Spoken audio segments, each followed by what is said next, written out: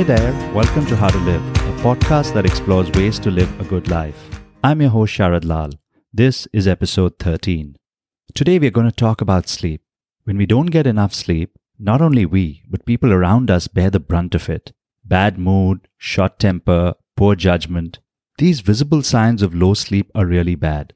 But what's even worse is the invisible damage to our health. Periods of low sleep cause dementia, Alzheimer, increases blood sugar, increase the chances of heart disease and cancer, reduces immunity. Every bodily function gets negatively impacted by lack of sleep. Now these facts are really scary, but what's the point of talking about sleep when we can't do anything about it? Many things in life are beyond our control. That's how I was thinking 2 years back. We just had our first child. We were up often at night. There were pressures at work. And of course, we were in the midst of COVID. In the middle of all this, somehow I got my hands on this book, Why We Sleep by Matthew Walker. I was drawn to the science and how he explained it. It was very fascinating. But as I read, I discovered something very powerful. Through small, manageable changes, we can make a huge impact to our sleep. We don't need to change our overall lifestyle. I tried some of these things and saw the difference. Then I added more and more. Today I track my sleep, I understand my sleep patterns, and have a few simple levers to get a better sleep in whatever lifestyle I find myself in. In this episode, we talk about the science of sleep and 6 ways to get a better sleep. Through these, we can identify the low-hanging fruits for ourselves to enhance our sleep without changing our overall lifestyle. But before we get there, thank you very much for your generous support and encouraging messages. It means a lot to us and motivates us to keep going and doing our best. To regular listeners, please do consider giving us a rating if you haven't. For new listeners, if you like what you hear, please do consider subscribing and even rating the episode. Thank you in advance. A note on today's episode. There's a lot of literature on sleep. For the science part of it, we've referred to the work done by neuroscientist and award-winning author Matthew Walker. He's the one I spoke about earlier. To us, his books, talks, videos, masterclasses are the best guide to everything sleep-related. So let's talk the basic science of sleep. Experts say we need 7 to 9 hours of sleep every night. There are 2 major stages of sleep. The REM sleep. REM stands for Rapid Eye Movement Sleep. That's when our eyes dart around randomly when we sleep. We dream during this stage. The other major stage is the non-REM sleep. That's where our eyes don't dart around. This is the stage where we get deep sleep. Unfortunately, the scientists were not very creative in naming the sleep stages, but we'll forgive them because they've done a huge amount of good work which benefits us. Okay, so back to the sleep stages. Let's first discuss the non-REM sleep. Our brain activity is low and we feel rested. But while we are resting, in the background, important things are happening. We are storing memories from our recent experiences. We're taking the short-term memory from the day and moving it to long-term storage. A good way to visualize this is when we are awake, our experiences are stored in a temporary USB drive. And during non-REM sleep, these are transferred from the USB drive to permanent storage which can be accessed anytime. Now this isn't just important for memory, but it's critical to learning things. When we learn languages, acquire skills, acquire knowledge, all these learnings get permanently stored so they can be retrieved when needed.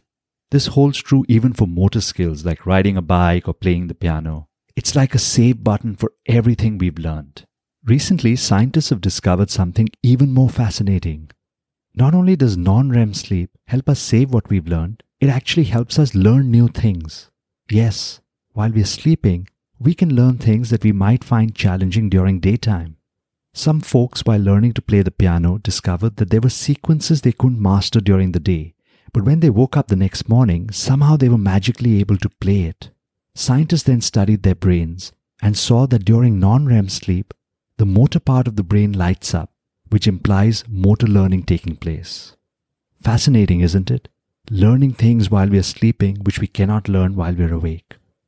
Apart from learning, the second critical role of non-REM sleep is providing calmness to the body. This is the only time when our sympathetic nervous system fully relaxes. Our heart rate drops, our blood pressure drops, the brain waves slow down, the muscles relax. Without the anxiety and stress of the day, the blood can circulate freely in the body. All the organs get the necessary oxygen and blood supply. Non-REM sleep primarily occurs in the early hours of the night. So if we sleep late past midnight, we do not get enough non-REM sleep. With low periods of non-REM sleep, our learning and memory deteriorates. That's why there's a greater risk of getting dementia and Alzheimer's. And then our body doesn't get enough rest. This reduces immunity and increases the chances of heart diseases and cancer.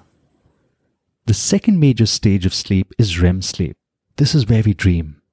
Interestingly, our brain activity here is almost similar to what it is when we are awake. In fact, some parts of our brain are 30% more active. In this stage, we analyze the vast amounts of data we've stored, we connect the dots, make sense of the world. It's not just simple linear connections, but our brains work at 2 to 3 times their capacity to connect seemingly disparate pieces of information and uncover path-breaking ideas. Some of these ideas go on to change the world. The vision of the solar system back in 1500s was imagined in a dream. The periodic table was envisioned in a dream. There are many more examples. The central point is that in REM sleep, our creativity, analytical skills, EQ, work at even greater levels than when we are awake and help us to discover new theories and insights. The second big advantage of REM sleep is overnight therapy. During REM sleep, the anxiety-triggering molecule is turned off. So in our dreams, we can relive our emotionally difficult experiences very vividly, but without any suffering. By replaying these negative experiences multiple times and not feeling the anxiety, we can objectively view them and heal from them. There is empirical evidence to support this. In an experiment, scientists recruited people who'd gone through deep trauma. They studied their sleep, and during their sleep, they could measure how vivid their dreams were by the part of the brain that lit up. What they realized is folks who had vivid dreams were more often cured from clinical depression. They say time heals all wounds. Instead, we should say, as Matthew Walker puts it, dream time heals all wounds. REM sleep typically occurs in the early hours of the morning. So if we have an alarm that wakes us up before we are ready, we lose out on REM sleep. With lack of REM sleep, our EQ and intellectual abilities get impacted. This also causes chronic depression and anxiety. REM sleep is directly related to life expectancy. The more hours of REM sleep we get, the longer we live. By understanding these two sleep cycles and the science of sleep, we realize that sleep is not just a time for relaxation, a passive time to recharge. Instead, it's a critical time of being alive. This is when we are learning things, we are analyzing, creating, improving mental health, building resilience. It's an important part of living and growing. Now that we understand how important sleep is, let's talk about ways to get better sleep. There are 3 variables that affect our sleep. The first is our body. There are multiple systems in our body that make us fall asleep. There's the body clock. Then there's a hormone which creates chemical pressure which puts us to sleep. And there's the popular melatonin which sends a signal to the body when it's time to sleep. If any of these systems get tampered with, sleep gets affected. The second important variable is our mind. Our mind needs to be calm and relaxed for us to fall and remain asleep. Anxiety is the biggest cause for insomnia. The third variable is our environment. We need the right temperature and the right level of darkness to fall asleep. Being denied any of this will affect our sleep. Now with this context, here are 6 ways to get a better sleep. First, routine. As we talked earlier, our body has an internal 24-hour clock, the circadian rhythm. Most body functions revolve around this. Sleeping and waking up at around the same time aligns ourselves to the internal clock. This then makes it easier to fall asleep and remain asleep. So that's the first tip. Sleeping and waking up at approximately the same time makes a dramatic improvement to our sleep. The second is temperature. Now this is a great point for people who argue with their spouses on what temperature the aircon should be at night. Here's supporting data for folks in the cool camp. Our body temperature needs to come down for us to fall asleep. That's why it's easier to fall asleep in a cold room versus a warm room. Typically a room temperature of 18.5 degrees Celsius, yes, 18.5 degrees Celsius, or 68 degrees Fahrenheit is the ideal cool temperature for most adults to initiate sleep. Another way is to bring our body temperature down. The way we can do it is through a warm bath. A warm bath ironically cools our body because the pores enlarge and the heat can come out. It also has the additional benefit of calming our minds after a hectic day. The third way is darkness. Our bodies have a sleep signaling hormone called melatonin, which gets activated during darkness. So when we make our room completely dark, melatonin shouts out to the brain, time to sleep, time to sleep.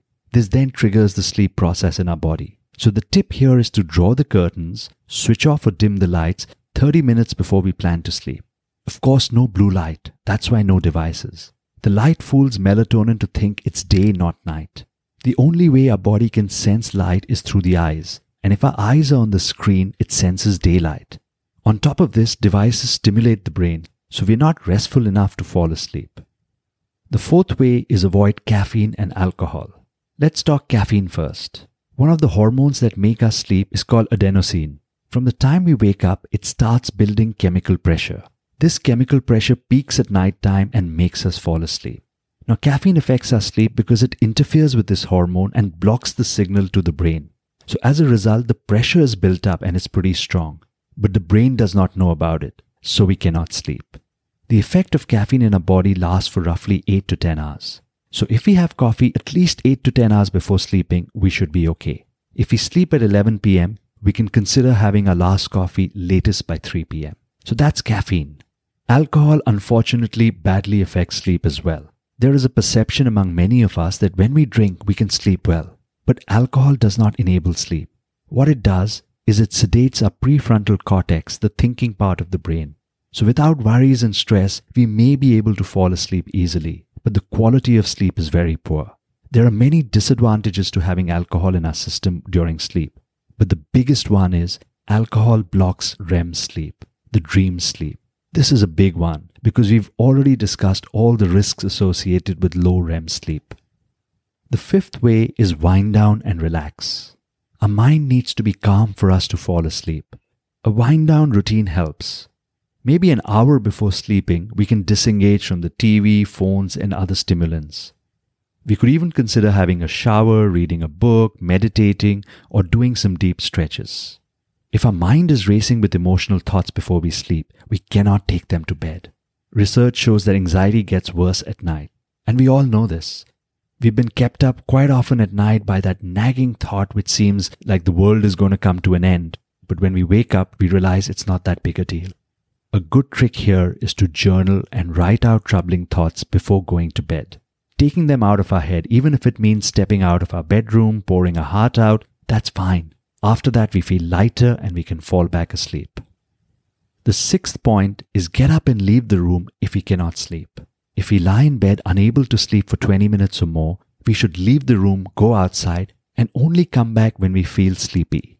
Just lying in bed makes everything worse. The bed becomes hotter, we stress about not being able to sleep, our brain gets tricked into thinking bed is not a place for sleeping, and many other things. By stepping out, we change the geography and energy. The room we go to should be dark or dimly lit. We could read a book or do stretches. One technique that works for me is putting my legs up on the wall and breathing deeply. This is a very relaxed position that calms the body. And only when we feel sleepy should we go back to bed and sleep. This 20-minute rule is very universal. So even if we wake up in the middle of the night and can't fall back asleep, we should leave the room and only come back when we are sleepy. This is a great tip for parents with newborns who wake up at night. So those are the 6 ways to get a better sleep. Have a set routine for sleep, create darkness, cool down, avoid caffeine and alcohol, wind down and relax, and get up and leave if you cannot sleep. Now that's the science part of it. How should we think about all this in line with our life? Firstly, let's not get overwhelmed. We don't need to do everything. Let's just pick 2-3 small changes that are okay for us and test them out. An easy one could be having a warm shower every night before sleeping. This helps both reducing the body temperature and calming the mind. Can we do this for a month and see what happens? Another easy rule could be no coffees beyond 2 p.m. or 3 p.m. There are many other small manageable changes we can consider. Dimming lights for 30 minutes before sleeping, buying blackout blinds, cooling the room before going to bed, no devices 30 minutes before bed, getting up and leaving if we can't get sleep for 20 minutes, or anything else from the tips we discussed earlier. Now, we need not get upset or focus energies on things we don't want to change. So if we don't want to give up weekend drinking or the glass of wine we have every night, That's fine. Let's not do it. Let's not even think about it. If we cannot go to sleep and wake up at the same time, again, don't worry about it. Don't think about it. Our lifestyle should not suffer. The main objective is to find these small changes for ourselves where the lifestyle doesn't suffer much and our sleep can get enhanced. We can always experiment with a few things, see which ones work for us, and then arrive at the best, easy things that we can do, which can deeply enhance our sleep. I wish you best of luck as you experiment with sleep. I hope you found some of these things useful. That's it for today's episode. I hope you enjoyed it. I'm excited about the next episode, which drops 2 weeks from now on April 26th. In that episode, we talk to Stephanie Dixon, entrepreneur and thought leader on climate change and sustainability. Through her venture Green is the New Black and other initiatives, Steph is creating a platform for green businesses and inspiring young people to pursue fulfilling careers. We talk about the important facts of climate change, what we need to know, and how we as an individual can make a difference. Here's a short clip from that episode. Choose your own adventure. And it's so simple, yet it's so powerful because this can be fun. This doesn't have to be a sacrifice. It can be something that you're passionate about and you get excited about. And really, when you find something that you are passionate about, you can go out and make that change and bring other people along for that journey as well. So I think their philosophy is really amazing. Also, they are very well backed in science and they have over 100 different solutions to solve the climate crisis. I hope you join me for this episode. Till next time, bye-bye and have a wonderful day ahead.